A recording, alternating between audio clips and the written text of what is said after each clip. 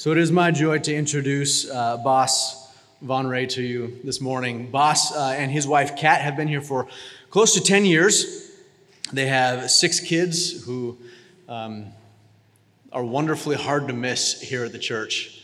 They're great.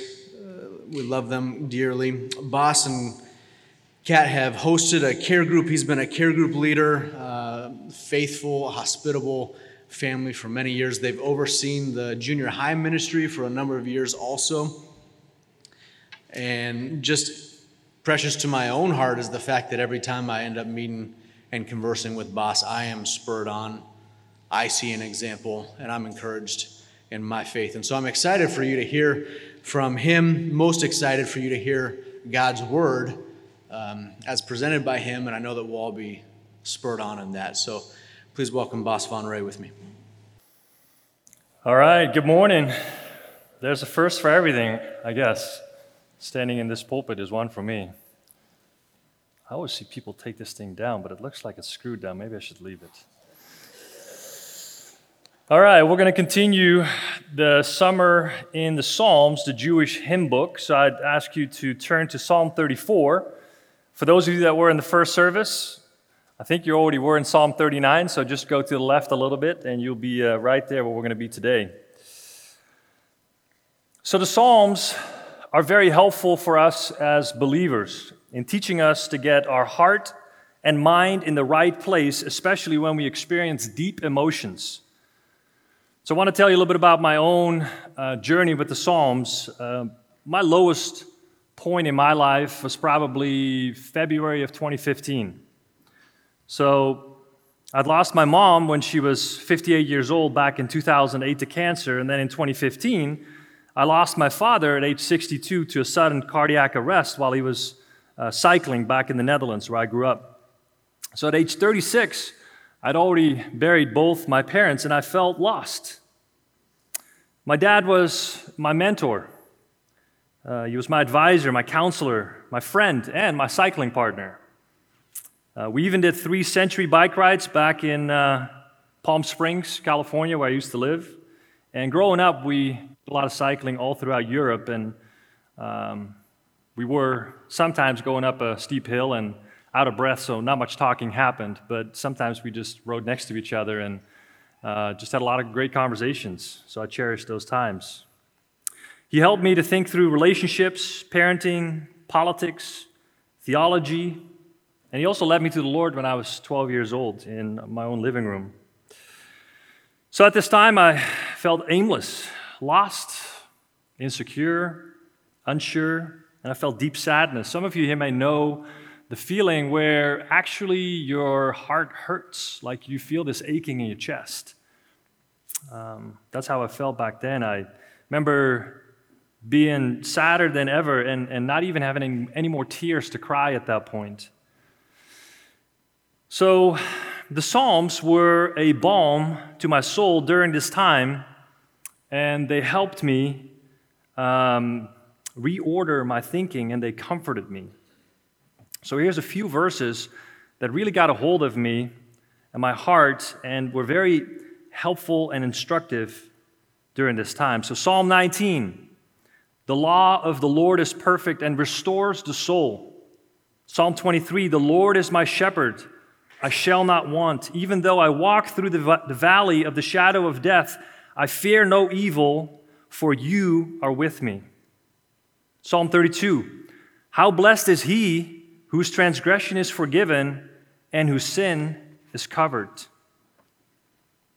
Psalm 42, as a deer pants for the water brook, so my soul pants for you, O God. Why are you in despair, O my soul? And why have you become disturbed within me? Hope in God, for I shall again praise him for the help of his presence. Psalm 73, whom have I in heaven but you? And besides you, I desire nothing on earth. My flesh and my heart may fail, but God is the strength of my heart and my portion forever. Psalm 90, so teach us to number our days, that we may present to you a heart of wisdom. And this one is on the gravestone of my parents. Psalm 91, He who dwells in the shelter of the Most High will abide in the shadow of the Almighty. I will say to the Lord, my refuge and my fortress, my God in whom I trust. A couple more. Psalm 100. For the Lord is good, his loving kindness is everlasting, and his faithfulness to all generations. Psalm 121. I will lift up my eyes to the mountains. From where shall my help come? My help comes from the Lord who made heaven and earth. Psalm 130. Out of the depths I have cried to you, O Lord. My soul waits for the Lord more than the watchman for the morning. Psalm 136, give thanks to the Lord, for he is good, for his loving kindness is everlasting. And then finally, Psalm 150, let everything that has breath praise the Lord, praise the Lord. So Psalm 34 is very personal to me, as it reflects much of what I've learned and what I now tell others all the time, namely, that no matter what happens in life, God is our refuge, and only he offers ultimate peace. Isaiah 26, verse 3 says, you keep him in perfect peace, whose mind is stayed on you, for he trusts in you. So this gets us to Psalm 34. It's an acrostic, meaning that each sentence starts with a successive letter of the Hebrew alphabet, with the exception of Wow, which is the sixth letter. It's just like Psalm 25. Got a very simple outline for those of you that grabbed one on the way in. Two ways in which David illustrates that God is the only refuge amid the trials of life. First, a personal testimony in verses 1 through 10. It's actually a hymn. Some of you, as we go through it, may remember us hearing a song about Psalm 34. Two, prophetic teaching, a sermon. So it's actually kind of like a mini church service, a hymn and a sermon. So we'll start with the hymn. Ooh, there's a little button that says push. Maybe I could try that. Anyway, sorry, I did. Personal testimony, verses 1, 2, and 3. I will bless the Lord at all times. His praise shall continually be in my mouth. My soul makes its boast in the Lord. The humble will hear it and rejoice. Oh, magnify the Lord with me, and let us exalt his name together. So in verse 1, David starts by saying that he will bless the Lord at all times and will give praise to him continually. He simply won't stop talking about the goodness of God. So in Matthew 12:34, the Lord Jesus said that out of the abundance of the heart, the mouth speaks. And that is true of David here as well. It's easy to see how David was so relieved that God rescued him from a very perilous situation in which he easily could have lost his life.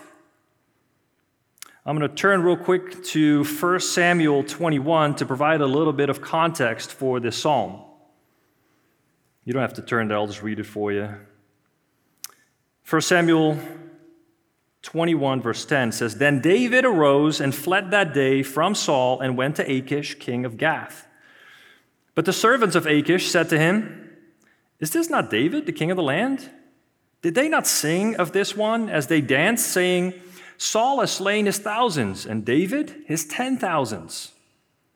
David took these words to heart and greatly feared Achish, king of Gath. So he disguised his sanity before them and acted insanely in their hands, and scribbled on the doors of the gate and let his saliva run down into his beard. Then Achish said to his servants, Behold, you see the man behaving as a madman. Why do you bring him to me? Do I lack madmen that you have brought this one to act a madman in my presence? Shall this one come into my house? So David departed from there and escaped to the cave of Adullam. Notice in verse 12 there how fearful David was of this King Achish, that is going to come back through the psalm as we go through it. So when he wrote this, he most likely was in a cave of Adullam, contemplating God's grace in delivering him from a very dangerous situation. Then he wrote this psalm. I think a little bit what's significant about that is that he took time in that moment to remember God's deliverance and to turn to praise. I feel like for us sometimes life moves so quickly that we don't stop often enough to give God proper praise for what he's done in our lives. While he was there, he most likely also wrote Psalm 56. So a little side note, maybe in the little top portion of your Bible, it will say something a little bit different than Achish. It says, the psalm calls the ruler Abimelech, but in 1 Samuel 21, his real name is Achish. Most likely, one was his actual name, and the other was a title, more like Pharaoh or Caesar along those lines. Now, David is standing before the ruler of the Philistines in a city called Gath. Remember, there was another famous former citizen of this town or city. Goliath hailed from Gath. And David was holding the unmistakable, probably giant sword of Goliath as he was standing in front of this king. So, a little bit of school, since it's Sunday school, right? Goliath was 6 cubits and a span tall by the measurements provided in 1 Samuel 17, 4 through 7. So a cubit, for those of you that know Hebrew measurements, is from right here to right there. In my case, about 20 inches. And a span is from the pinky to the tip of the thumb, in my case, about 9 inches. So that gives us a man of about 10 foot 9. That's pretty tall. But, I might be slightly larger than the average person. There's smaller people. If we take, for example, Aaron already brought it up, say Pastor Rick. His measurements would be slightly different, right? So you end up with like 9'3". So you kind of split the difference. You end up with a guy that's about 9'6" to maybe even 10 feet tall. So the sword that he had with him was probably much bigger than any typical sword out there. And it was actually the sword that decapitated Goliath. So now he's standing before the king of the town. And this was the moment the Philistines could have taken their revenge. Finally, the Jewish hero for the life of their own local hero, who I'm sure everybody knew because he was hard to miss. But they didn't, which is dumbfounding when you think of it. The king simply said, "Behold, you see the man is behaving like a madman. Why do you bring him to me?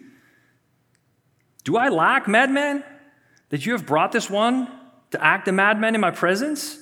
Shall this one come into my house?" There was a particular fear in those days that maybe that madness that hit David was contagious. And so he wanted that as far away from him as possible. So David got away, miraculously. In verse 2, we see that David does not boast in his own might, but in God. And he says, "The humble will hear it and rejoice." Everyone who has experienced God's saving power out of a seemingly desperate situation rejoices with David in God. And we, as believers, have much to rejoice in because all of us at one point desperately cried out to God for salvation. And the Lord answered, as he always does.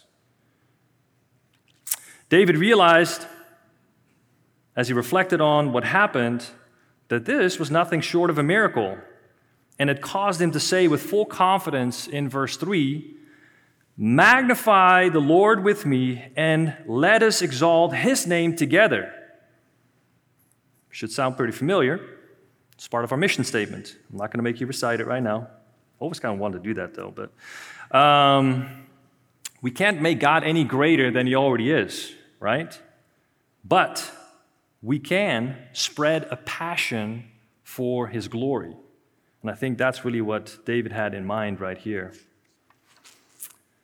Then he goes on and says, I sought the Lord, and he answered me and delivered me from all my fears.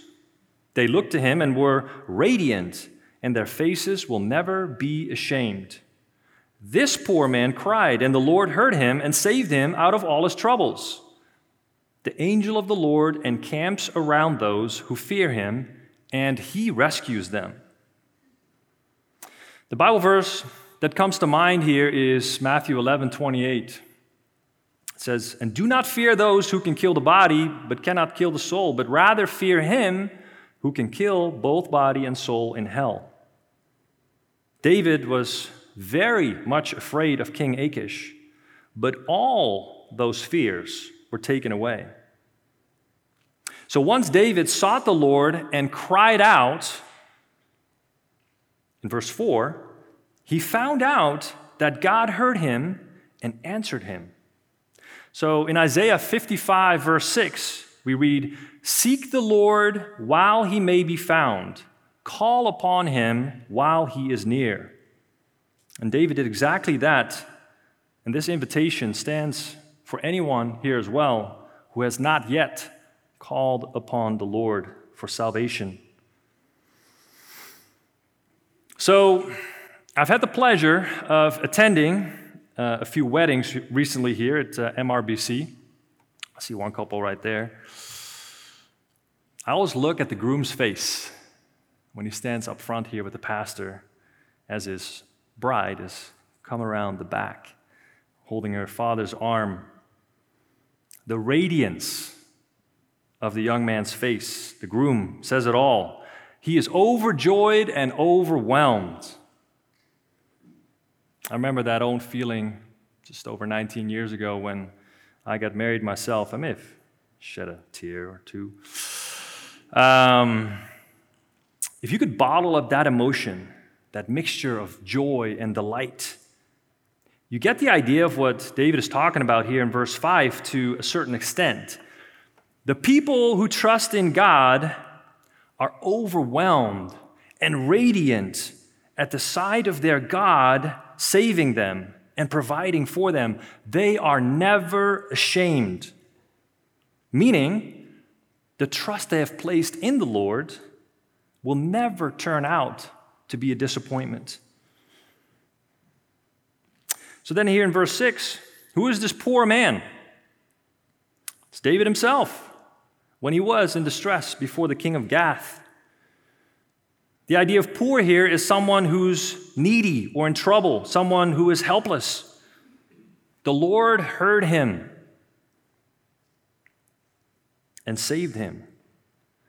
This is why anyone who calls on the Lord in absolute despair will never be ashamed. Perhaps someone in here right now this morning is at the point of despair, not seeing a way out. I know we all put our brave faces on, come to church, look the part, but inside, somebody may be here that is down, really down, maybe exhausted from trying. What does David tell us? Cry out to God and find that He is ready to save. I promise. Don't lean on your own prideful strength, but trust in His infinite power. One thing we do at home sometimes, just for fun, gives you a little picture of how we do things at the Von Ray household. We do a trust fall. I don't know if you ever heard of that, where I stand and the kid, typically Vivian, looks forward, cannot look over her shoulder, has to put her arms out, and then just fall back and trust that I will catch her. And at the very last second, sometimes she puts her foot back just because she's not quite sure if I'm going to be there. I've not dropped her yet, nor I've dropped any of my other kids. I even tried it with Kat, only one time. Did catch her too. That's a little bit of what we're talking about here. Do we really believe He will answer? Do we really believe He will be there in that moment? The title Angel of the Lord in verse 7 is often used for God himself. In the Old Testament, you find it 65 times.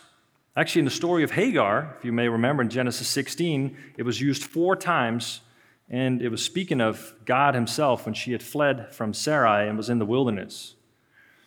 The idea here of the angel of the Lord encamping around his people is that he completely protects. There's no weak spot. It's a complete protection. And he encloses those who fear him. David is absolutely sure that placing his trust in God will never turn out in disillusionment or shame. God is not fickle and he does not change. James 1:17 says, "Every good thing given and every perfect gift is from above, coming down from the Father of lights, with whom there is no variation or shifting shadow." He can be trusted at all times. In Proverbs 3:5 and 6, many of you know this, it says, "Trust the Lord with all your heart and do not lean on your own understanding. In all your ways acknowledge him and he will make your paths straight." Next, verses 8 through 10. "Oh, taste and see that the Lord is good. How blessed is the man who takes refuge in him. Oh, fear the Lord, you his saints, for to those who fear him there is no want. The young lions do lack and suffer hunger, but they who seek the Lord shall not be in want of any good thing." So that's the culmination, the crescendo. I don't know if Aaron is here, if I'm using the terminology right here. I'm not a music guy, but it's kind of like the peak of the hymn. Taste and see that the Lord is good. We're talking about a full experience, all your senses. The question I'd like to ask anybody here is if you really have tasted and seen that the Lord is good. Have you come to the point in your life that you're so convinced of his character and faithfulness that nothing can shake you? Or do you still doubt his goodness when bad things happen? Do you still question his character if things don't go as you had expected? You would not come out and say it like that, but what is your first response if something unpleasant, disappointing, unexpected, or tragic happens? Do you often worry about things that are out of your control? Do you quickly become anxious and have no peace? It's not enough to just mentally agree that God is good. You have to believe it. You have to experience it. You have to taste and see it and know it. And once that truth rules your heart, it'll inform your feelings and emotions. Wouldn't it be great if our first response to any negative stimulus would be, I know God is good. I know he is sovereign. And whatever happens here is fully under his control and express command. And it's for my good and his glory. What if we are quick to turn to Romans 8:28 or even memorize that and believe it with all our heart that we know that God causes all things to work together for good to those who love him and are called according to his purpose? This is the process we need to walk through when anything happens in life that we don't understand, or that's highly unpleasant, not according to our expectations. Pastor Rick often says it. What do you feel? What do you think? What do you know? And then once you've achieved this knowledge that we just talked about, then that should affect your thinking and your feelings. The Apostle Peter actually quotes this psalm several times. He loved this psalm, from what I could tell. He says in 1 Peter 2:1, 2, and 3, "Therefore, putting aside all malice and all deceit and hypocrisy and envy and all slander, like newborn babies, long for the pure milk of the word, so that by it you may grow in respect to salvation, if you have tasted the kindness of the Lord. That last phrase reminds the reader of the words here from Psalm 34.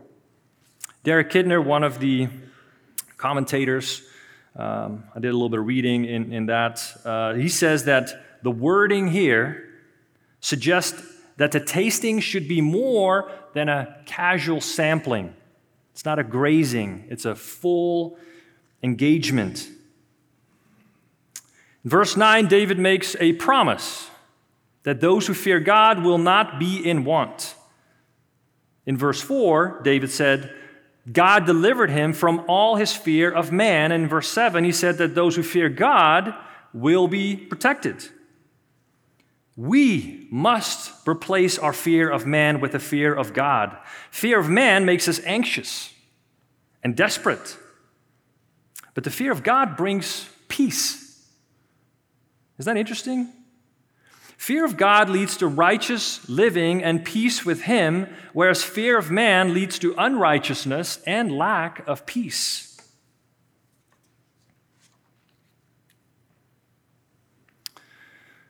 David uses the contrast of young lions who suffer hunger with those who trust in God, who never lack any good thing, in verse 10. The picture is of cubs that are weaned at this point, but are not mature enough to hunt for themselves, and who rely on the lionesses to kill prey so they can come and eat. In the meantime, they're hungry. In the wild, lionesses hunt about every 2 to 3 days and are successful about 30% of the time. And so, in the meantime, the young lions, they're hungry all the time, never satisfied. Now, David would have known about this because he was a shepherd and dealt with wild animals like bears and lions. People who seek the Lord will not be in want of any good thing. This is why we need to heed the words of our Lord from Matthew 6:33. Seek first the kingdom of God and His righteousness, and all these things will be added unto you. Psalm 37:4, David says, delight yourself in the Lord, and He will give you the desires of your heart. Matthew 7:11, the Lord says, if you then being evil, speaking to fathers, know how to give good gifts to your children, how much more will your Father who is in heaven give what is good to those who ask Him? Now lastly, in Romans 8:32, Paul reminds the church of this. He who did not spare His own Son, but delivered Him up over for us all, how will He not also with Him freely give us all things? So that concludes the hymn. That concludes the first portion of this psalm. Now we're going to go into prophetic teaching, so the sermon component of what David is teaching us here in Psalm 34. Verse 11, come, you children, listen to me, and I will teach you the fear of the Lord. Who is the man who desires life and loves length of days that he may see good? Keep your tongue from evil and your lips from speaking deceit. Depart from evil and do good. Seek peace and pursue it. In verse 11, David tells the people to pay close attention to what they should do based on his testimony, his experience. He's wise because of what God has taught him, and now he wants to apply this wisdom and teach others. Notice, there's one thing he's concerned with, and that is to teach the people the fear of the Lord. That's the key theme here, because the fear of the Lord is the beginning of wisdom, and the knowledge of the Holy One is understanding, as Proverbs 9 verse 10 tells us. In the next verses, David illustrates what a person who fears the Lord looks like, who doesn't want to live a rewarding and full life, who does not want to grow old and enjoy the good things the Lord provides. Verse 12 is really a rhetorical question. Everybody wants that. The way to achieve this Fulfilling life is by keeping your tongue from evil and your lips from speaking deceit, verse 13, as well as to depart from evil and do good, along with seeking peace and pursuing it in verse 14. Many of these themes can be found in Romans 12, where we are called to live at peace with each other as far as it depends on us, in Romans 12:18, as well as many other commands Paul gives to church. Peter explains in 1 Peter 2:1, 2, and 3, just read those earlier, that believers who have tasted the goodness of God put away malice, deceit, hypocrisy, envy, and slander. He actually quotes this section as well in 1 Peter 3:10 through 12. The life of a believer who trusts in God and who fears the Lord looks like this, because that is evidence that one truly fears and loves the Lord. It is the natural outflow of a changed life, the putting on of the new life in Christ that Pastor Rick will be teaching on, Lord willing, next week from Ephesians 4:24. Then in 15 through 18, we read, "The eyes of the Lord are toward the righteous, and his ears are open to their cry. The face of the Lord is against evildoers, to cut off the memory of them from the earth. The righteous cry, and the Lord hears and delivers them out of all their troubles. The Lord is near the brokenhearted and saves those who are crushed in spirit." The high priestly blessing from Numbers 6:24 to 26 reads as follows: "The Lord bless you and keep you. The Lord make his face shine on you and be gracious to you. The Lord lift up his countenance on you and give you peace." Blessings from God are inherently tied to him turning his face or his eyes towards you. In contrast, in verse 16, we see that God is closed off to evildoers and will erase them. He'll literally wipe them away as if they never existed. There's no recollection of them, like a pencil mark on a piece of paper that gets erased, or something on a whiteboard with a dry erase marker that is just completely taken away.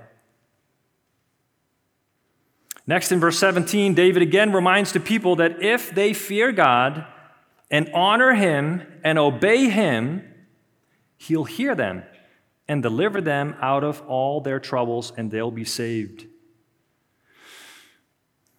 What kind of cry are we talking about here in verse 17? What does it mean to be brokenhearted, verse 18a? What does it mean to be crushed in spirit in 18b?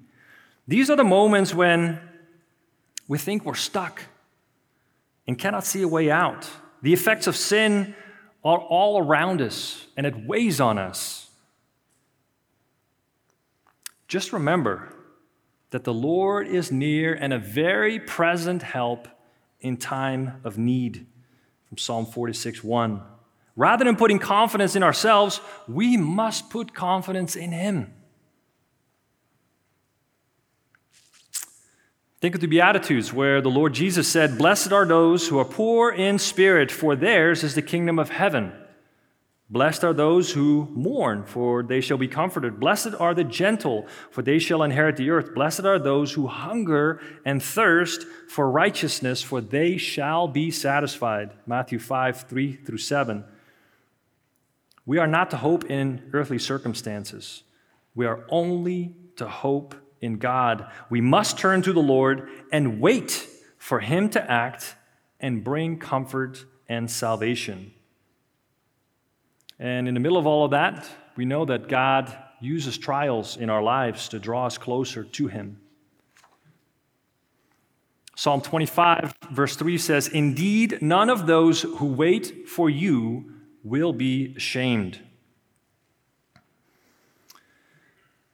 Verse 19, "Many are the afflictions of the righteous, but the Lord delivers him out of them all. He keeps all his bones. Not one of them is broken.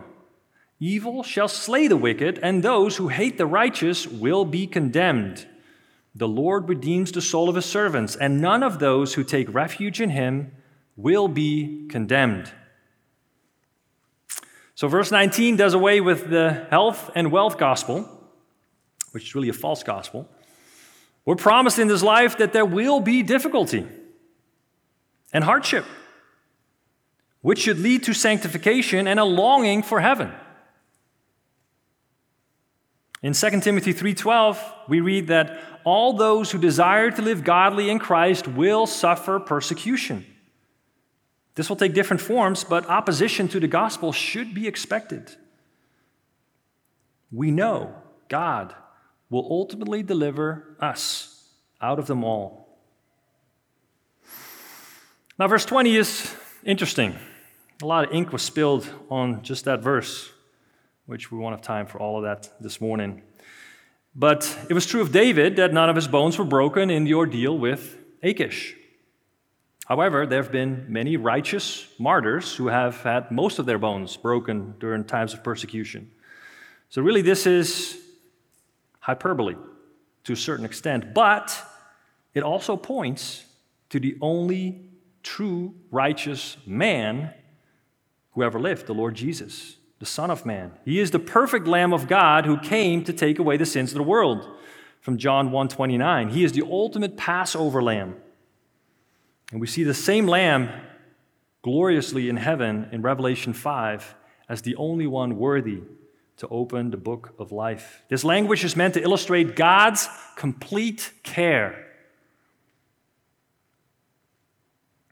Psalm 7, verse 15 through 16, David again says this about the unrepentant, wicked man.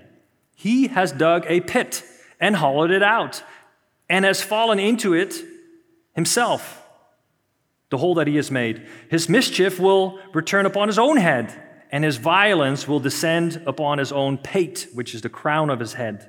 This is really the picture in verse 21 of evil slaying the wicked.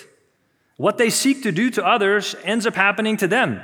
If you remember the story of Haman in the book of Esther, right? He built the gallows, and he wanted to hang Mordecai on there, Esther's righteous, God-fearing uncle, but he ended up being hung on it himself. Esther 7, verse 10.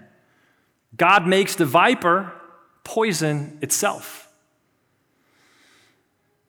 And then in verse 22, there's a beautiful picture of the gospel. The Lord redeems or purchases the soul of his servants, and none of those who take refuge in him will suffer for their guilt. Make no mistake, there's guilt. We all have sinned and fall short of the glory of God, Romans 3:23. However, we may know that there is now no condemnation for those who are in Christ Jesus, Romans 8:1, because he has redeemed us with his blood. Ephesians 1:7 and 8 say, in him we have redemption through his blood, the forgiveness of our trespasses, according to the riches of his grace, which he lavished on us. You see that abundance that we're talking about here? That is our God. So in summary, David's experience in enemy territory, that was terrifying, led to him fearing the Lord, and he found salvation in him alone. This caused him to then teach others about this proper fear as well, and that is very instructive even for us right now. This psalm has both a hymn that we ought to sing ourselves often, as that's true of our lives, and also a sermon that we should teach to others. And they're both beautifully connected. So in terms of what do we do with all this, I've already tried to put a little bit of application throughout the teaching, but there's a few things I want to sum up with. My question is God's praise continually on your lips? And I'm not just talking about singing here in church on Sunday morning. I'm talking about throughout the course of the week. Are we so overjoyed about what he has done for us that we just overflow with gratitude to him? As believers, we should be the most joyful and grateful people in existence. 2, Do we trust the Lord, really? I already read you Proverbs 3, 5, and 6, but I want to now add 2 more verses. It says, trust in the Lord with all your heart. Do not lean on your own understanding. In all your ways acknowledge him, and he will make your path straight. Do not be wise in your own eyes. Fear the Lord and turn away from evil. It will be healing to your body and refreshment to your bones. We don't often quote those last 2 verses, but that's what David is talking about right here. God is near the righteous and protects who belong to him. God takes care of his own, and everybody is safe in his mighty hand. Remember, 1 Peter 5, 6, and 7. Therefore, humble yourselves under the mighty hand of God, that he may exalt you at the proper time, casting all your anxiety on him because he cares for you. We must replace our fear of man with a fear of God. Are you anxious? Are you worried all the time about anything? We must taste and see that the Lord is good and does good, as Psalm 119:68 tells us. And do we really believe that? Go to the Lord in prayer all the time. 1 Thessalonians 5:17, pray without ceasing. See verse 15, it says, his ears are open to our cry. Not one word of prayer goes unheard. We think too little of our God. Do you make time throughout the course of the day to reorient your heart and cling to the truth that God is sovereign and good? I would encourage you to do that. It will make a huge difference in how you see life. So in closing, in the death of my father, I was able to see the depth of the goodness of God. With the psalmist, I've concluded that I need nothing else besides God. The hardest thing that ever happened in my life has turned out to be the greatest sanctifying experience ever. And that's why I can say that I have tasted and seen, fully experienced, that the Lord is good. I believe now that I'm a little further removed from it, that he does indeed work all things together for good to those who love God and are called according to his purpose. I pray the same will be true of you. I promise you, you will not be disappointed when you turn to him and cling to him in the middle of the storms of life. Let's pray. Father, what a blessing it is to have the Psalms, to give us words, sometimes when we don't have our own, to speak to you, to express our feelings and our thoughts, to reorient us to proper faith and trust in your goodness. Help us to go to you early and often so we can be like the blessed man from Psalm 1 who meditates on your law day and night. Thank you for this time. I pray that you would do a work in our midst, that you would encourage us, sanctify us completely. In Jesus' name, amen.